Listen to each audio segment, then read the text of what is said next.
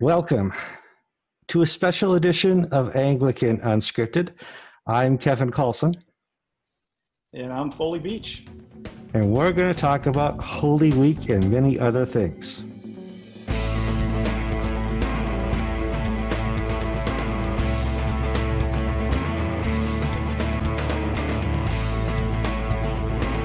All right, welcome to another program. I have a special guest with us this week. We're talking with Archbishop Foley Beach of the ACNA, and we're going to talk about Holy Week and many other things. I see you're distancing yourself.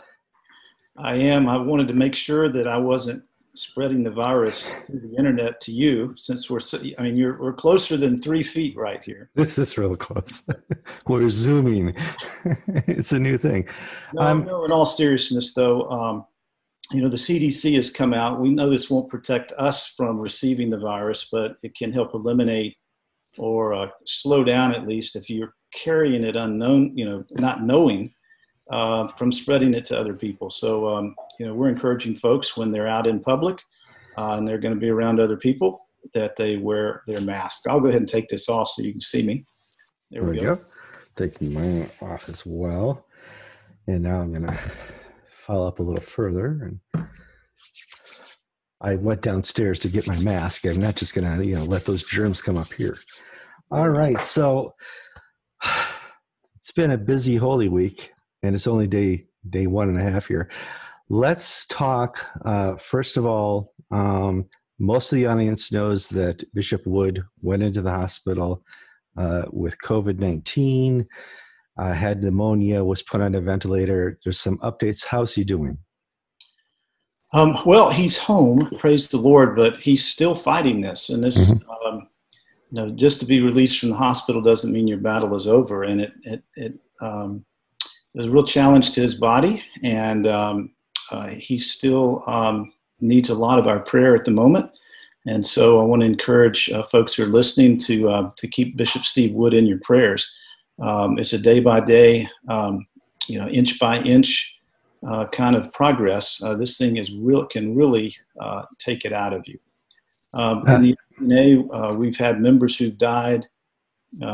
We have members who are nurses and doctors and ambulance drivers, technicians. All these guys are on the front line, sacrificing every day, putting their lives on the line to save people. We have members who are out of work or have lost their businesses. So we need to really be in prayer for our neighbors. This is a tough time for a lot of people. Well, it's a pandemic, and unlike other disasters we've had in America, at least we're the same generation, in our generation, has kind of been locally. 9/11, that was here in America. This is a pandemic covering Africa, Asia, all the continents, and some of the poorer countries are going to get hit really hard financially very soon, if not right away. Very, very much so. I've been in touch with some of our GAFCON leaders, and I have to say these guys are standing for the gospel. But although a few of their countries it hadn't hit as severe, they are pretty much practicing what we are. So economies are being totally shut down, and people are out of work, so they can't buy their food, and it's becoming a severe humanitarian crisis. It's in the making. I was talking to one bishop in a country I can't name publicly, but he's in the process of distributing rations to 1,000 families in his communities who've lost their livelihood. And that's just a drop in the bucket, he says, to what's happening in his city. In Singapore, they're experiencing a second wave, and they're enacting stricter restrictions, what they're calling a circuit breaker, to try to stop it. But a lot of our GAFCON leaders, and I hope you'll pray for them as well, they are not just leaders of their church, but in many places they are leaders in their countries. They work side by side with the government, or the government depends on them. And a lot of them have been put in positions of leadership in the midst of this. And so the pressure, not only to keep themselves and their families safe and their churches safe, but also to help enact and come up with wisdom for policy for their whole country. So great opportunity for the gospel.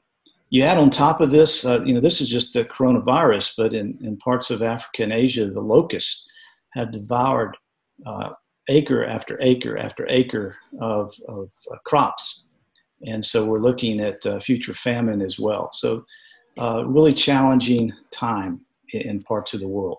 Yeah, these countries were not meant to be shut down economically. With the switch we did here in America, you look at India, where migrant workers were just stranded, hundreds of kilometers from their home when they shut down the public transit. This is really a time for the church to step up, and I'm glad we have you in the program to talk about that. One of the things that I see on Facebook this last week is, what are we going to do now that the churches are closed here in America about the Eucharist, about communion? How are we going to distribute it? Archbishop Robert Duncan put up a wonderful video about spiritual communion. I see some churches are kind of distributing the consecrated elements to their members during the week so they can have it available to them on Sunday. What are some of the ideas that you're seeing out there that are working? Well, first, the bishops, we've gathered and talked about it via Zoom, actually several times. I think one thing that's all in common is we all agree there's no virtual consecrations of the Eucharist. And, that's where people have bread at home and the priest consecrates it through the internet. We're not doing that or permitting that. But every diocese and actually every parish is pretty much in a different context and setting and the social and cultural expectations that's placed upon them. So it's hard to come up with one solution that fits everybody. So we've left it up to each bishop. What we're doing in the Diocese of the South is basically we're encouraging, if they're allowed to have communion, meaning that their social, the government regulations and the health regulations commend them being able to come to the church or in some way, that either the elements are pre-consecrated at a previous Sunday Eucharist and then handed out during the week for the next service, or people can come by after watching an online service and have like a drive-through administration of the communion in a very hygienic way. And as someone put it to me, he said, in our town you can get a Big Mac through the drive-through and a 6-pack if you want. So why can't we receive communion? And my response is, as long as it's done according to the health regulations of the culture and the prayer book. Because we've got to remember the safety of the people Absolutely. around us, and not just our members, but people who are not members. We've got to love our neighbors as ourselves. It's amazing. Does that help answer your question? Yeah, it does. It's amazing how our perspective just in 6 months has so refocused itself on the membership of the church. You and I, we talk church politics all the time, and we have to deal with the church politics internationally and nationally a lot. And this year was going to be Lambeth. This year was going to be Kigali. Both are canceled. And that's going to, some people say postponed. If that's the word you want to use, postponed is fine. This kind of puts a lot of stuff that we wanted to take care of and encourage each other as brothers and sisters in Christ at an international level on hold, especially with Kigali. It does, and what it does as well is because we're having to focus on not only caring for our flocks, but caring for our communities. Mm-hmm. Internationally, we want to help, and we're going to do our best to help internationally, but right now there are people on our streets that need our help. And so that has got to be our priority, is loving our neighbor as ourselves at the moment.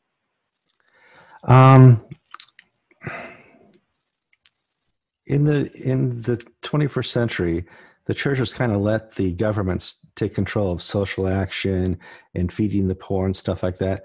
I see an opportunity here for the church to reclaim what it was meant to do, and to serve as we're supposed to in the Beatitudes. Do you see that opportunity as well? Well, absolutely. And what's been so encouraging and refreshing is the number of our churches that are continuing to reach out and help the needy. I was just talking to a priest in Chattanooga this morning, and he was talking about the challenges. They feed the poor every day and the hungry, and help serve the homeless. And one of the issues they're facing is people are coming for their meals, but the police are saying you got to disperse because there are too many of them. And so how to enact social distancing among those who are needy. And he sent me a picture of some of the homeless who have tents set up nearby where they serve. And it was just, you think, how are these guys going to survive because there is no social distancing? That's true. But we have an incredible opportunity as the church, and we need to remember what Jesus said, that we need to be taking care of not just our own, but for those who are in need. As 1 John chapter 3 says, if you have enough to live on, and someone comes upon you a need, and you do not share with him, how can the love of God remain in you? And that's part of who the love of God expresses himself through us as. Let's talk about the role now of GAFCON in helping in this pandemic. We certainly talked about the ACNA. You said before, you guys are not just leaders in clerical form, but many of you are leaders in your own country. What can they do to help their countries? Well, I think one of the things that and most of our guys are doing this is keeping the gospel centerpiece. And we have an opportunity to share the gospel like we never have, that people are thinking about life and death. People are scared. People are fearful. People are anxious. And we have, the answer. And in the big picture of things, if you know the Lord, if you know you're going to heaven, and you know that life on earth is just a small part of this thing called eternity, our own death is not the end. And so we have this incredible hope in the gospel. And of course, this is what Holy Week is all about, what Christ did for us on the cross and his death, and then his rising on Easter Sunday, which, the whole aspect of eternal life. What a gift that we have to give to the nations. And so our hope is that folks are going to continue to do that. One of the things we're trying to do is for those primates who are, and some bishops around the communion who are live streaming their sermons. GAFCON's hoping on Easter to be able to broadcast those either live or when they're available as a way of encouraging. We're also trying to offer during Easter, our devotional will be Ashley Knoll doing some teaching as a way to encourage people spiritually. I think one of the things that we need to remember as well in all of this is the importance of worship and the importance of praise to God in our world. I mean, right now, spirits of oppression and spirits of depression, death, hopelessness, anxiety, and fear are just consuming people. And there's such gloom and such darkness. And when we praise and worship the Lord, it disperses all that. When we call on the name of Jesus, it disperses that. And so the importance of us continuing to praise, continuing to worship, no matter what situation we find ourselves in. And so one of the things I encourage, not only provincially and with our churches, to continue to have some kind of worship, but personally, having times of praise and worship in your own life every day, where you just start singing to the Lord, singing praise, singing what awesome person he is, how much you love him, how much you care, declaring the works of the Lord in worship and song and praise. It's a good bet we're never going to go back to normal, which in my mind is a good thing. Normal was yesterday. God always leads us and will us is into a new portion, new every morning. And in as such, I watched the ACNA change overnight from an in-church province to an online presence. I saw your priests take their iPhones out and try to lead it up against the prayer book and find the right way. And they started doing morning prayer online. I'm going through my news feed and they're all doing it. Oh, it was so cool. Oh, I got to pick what I want to watch. And that wasn't there yesterday. That wasn't there a month ago or 2 months ago. And then in the evening, I'm getting ready for supper and they're doing evening prayer. Oh, I'm not going to eat yet. I got to do my evening prayer with the folks online, and Trinity Seminary is doing it. The Reform Seminaries, everybody's doing it. And it's a whole new day for presence online. And then Sunday morning, everybody's broadcasting on Facebook or YouTube their worship services. And the attendance, if you look at the numbers, is pretty amazing. And I'm getting now some emails from people who said, I've rededicated myself because I'd forgotten what this was like. I'd forgotten, there's a presence of the Lord in worship. I forgot. And we do that as humans. It's part of our sinful nature. This is offering the ACNA in many churches around the world something brand new. Well, let me go back to what you said earlier about, actually, I forgot how you started this. You got me so excited. I talked too long. I will say this. The last 2 Sundays I've been unscheduled because my schedule got basically eclipsed because of no travel. And so 3 weeks ago, I was at Holy Cross Cathedral, our cathedral. But the last 2 Sundays, I've been able to go on the ACNA website page where it lists all the online services. And I've just been picking different ones. And it has been so encouraging, so uplifting, so refreshing to see the creativity, the inspiration, the quality preaching. It has been just so encouraging. We've seen amazing things with, people are using their own websites. Some are using Facebook Live, others YouTube, and, all these different platforms to broadcast their services. Down in Americus, Georgia, at St. John's Americus, they've got cooperation with the local radio station. And so what they're going to do all during Holy Week is the service is going to be videoed, but it's also being broadcast on the local FM station, so people can tune in their homes and listen. Right. In Roanoke, Virginia, at Church of the Holy Spirit, they basically worked out with a local radio FM station, and they broadcast the service, but they're doing it where people drive into the parking lot. They don't get out of their cars, but they come in the parking lot and participate in the service that way. So the creativity has been really refreshing. And we look toward Holy Week. The church, let's see, it's Old North Abbey up in Knoxville, Tennessee. They're doing Stations of the Cross, and they've set it up all on their property and using social distancing guidelines and attendance guidelines. Basically, given a time where people can come by. There's a little bulletin there, and then they walk through the different Stations of the Cross. And then I saw where C4SO, a Diocese for the Sake of Others, they have an online Stations of the Cross. So it's amazing the creativity and the way God is using this. And as you said, a number of folks are including our diocese, is broadcasting morning prayer and midday prayer and evening prayer in Compline. A number of our churches are using Zoom for Bible studies. And finding it very productive, even more so sometimes than being in person, because people are willing to talk and participate more.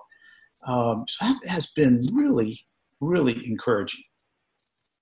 I absolutely agree.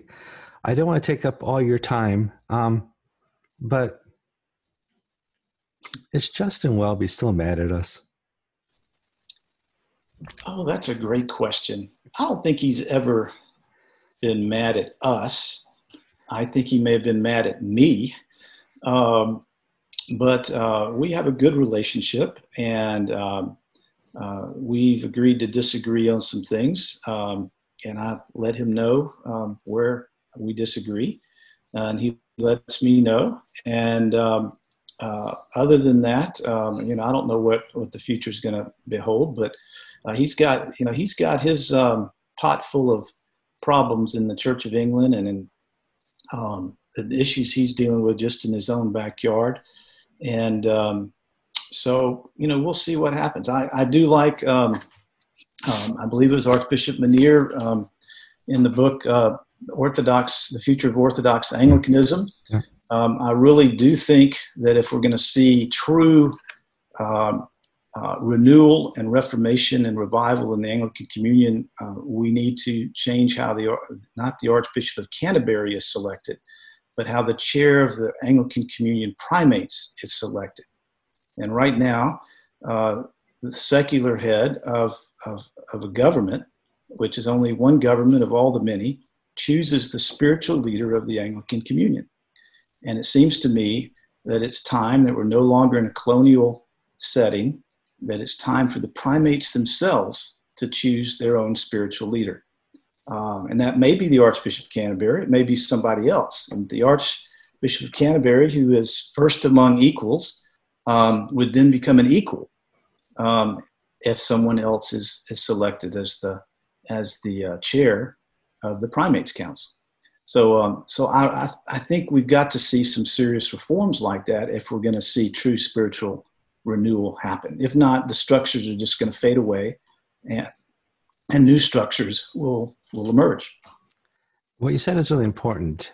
The old may fade away here, and this pandemic may be a spark to that.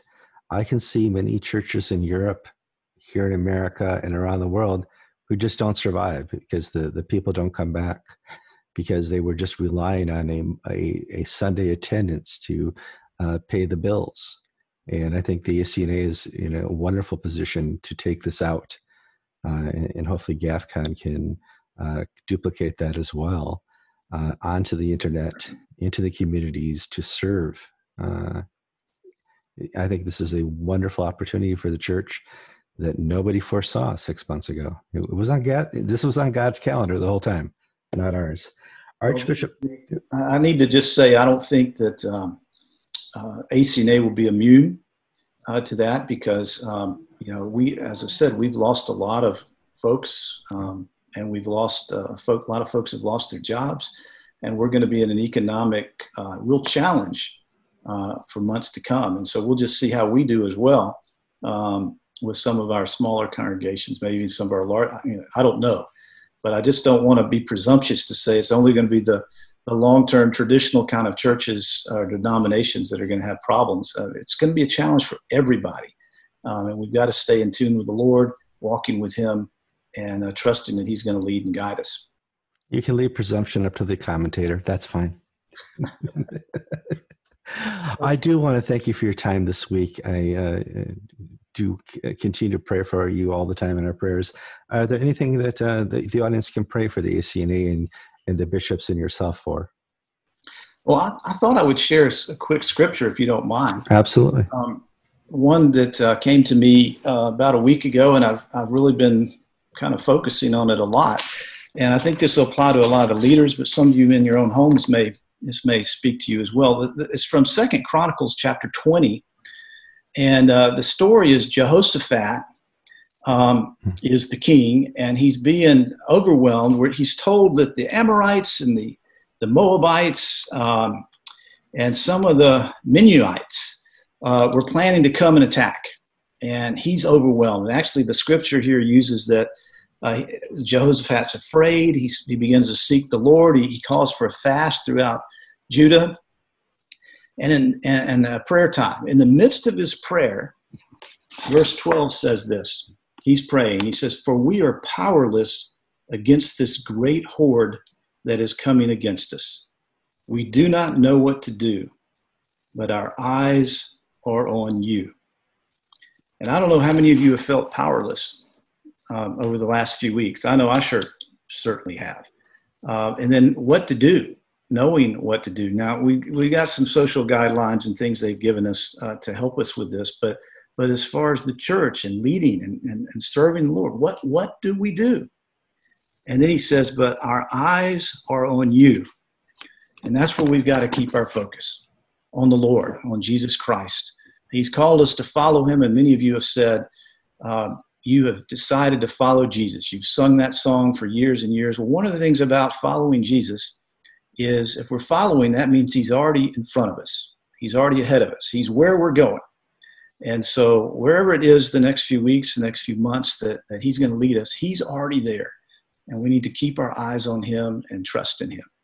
So I just wanted to share that. That's kind of where I've been sinking in the last 8 or 9 days or so. Yeah. Whenever I lose control, I say, God, you have my attention.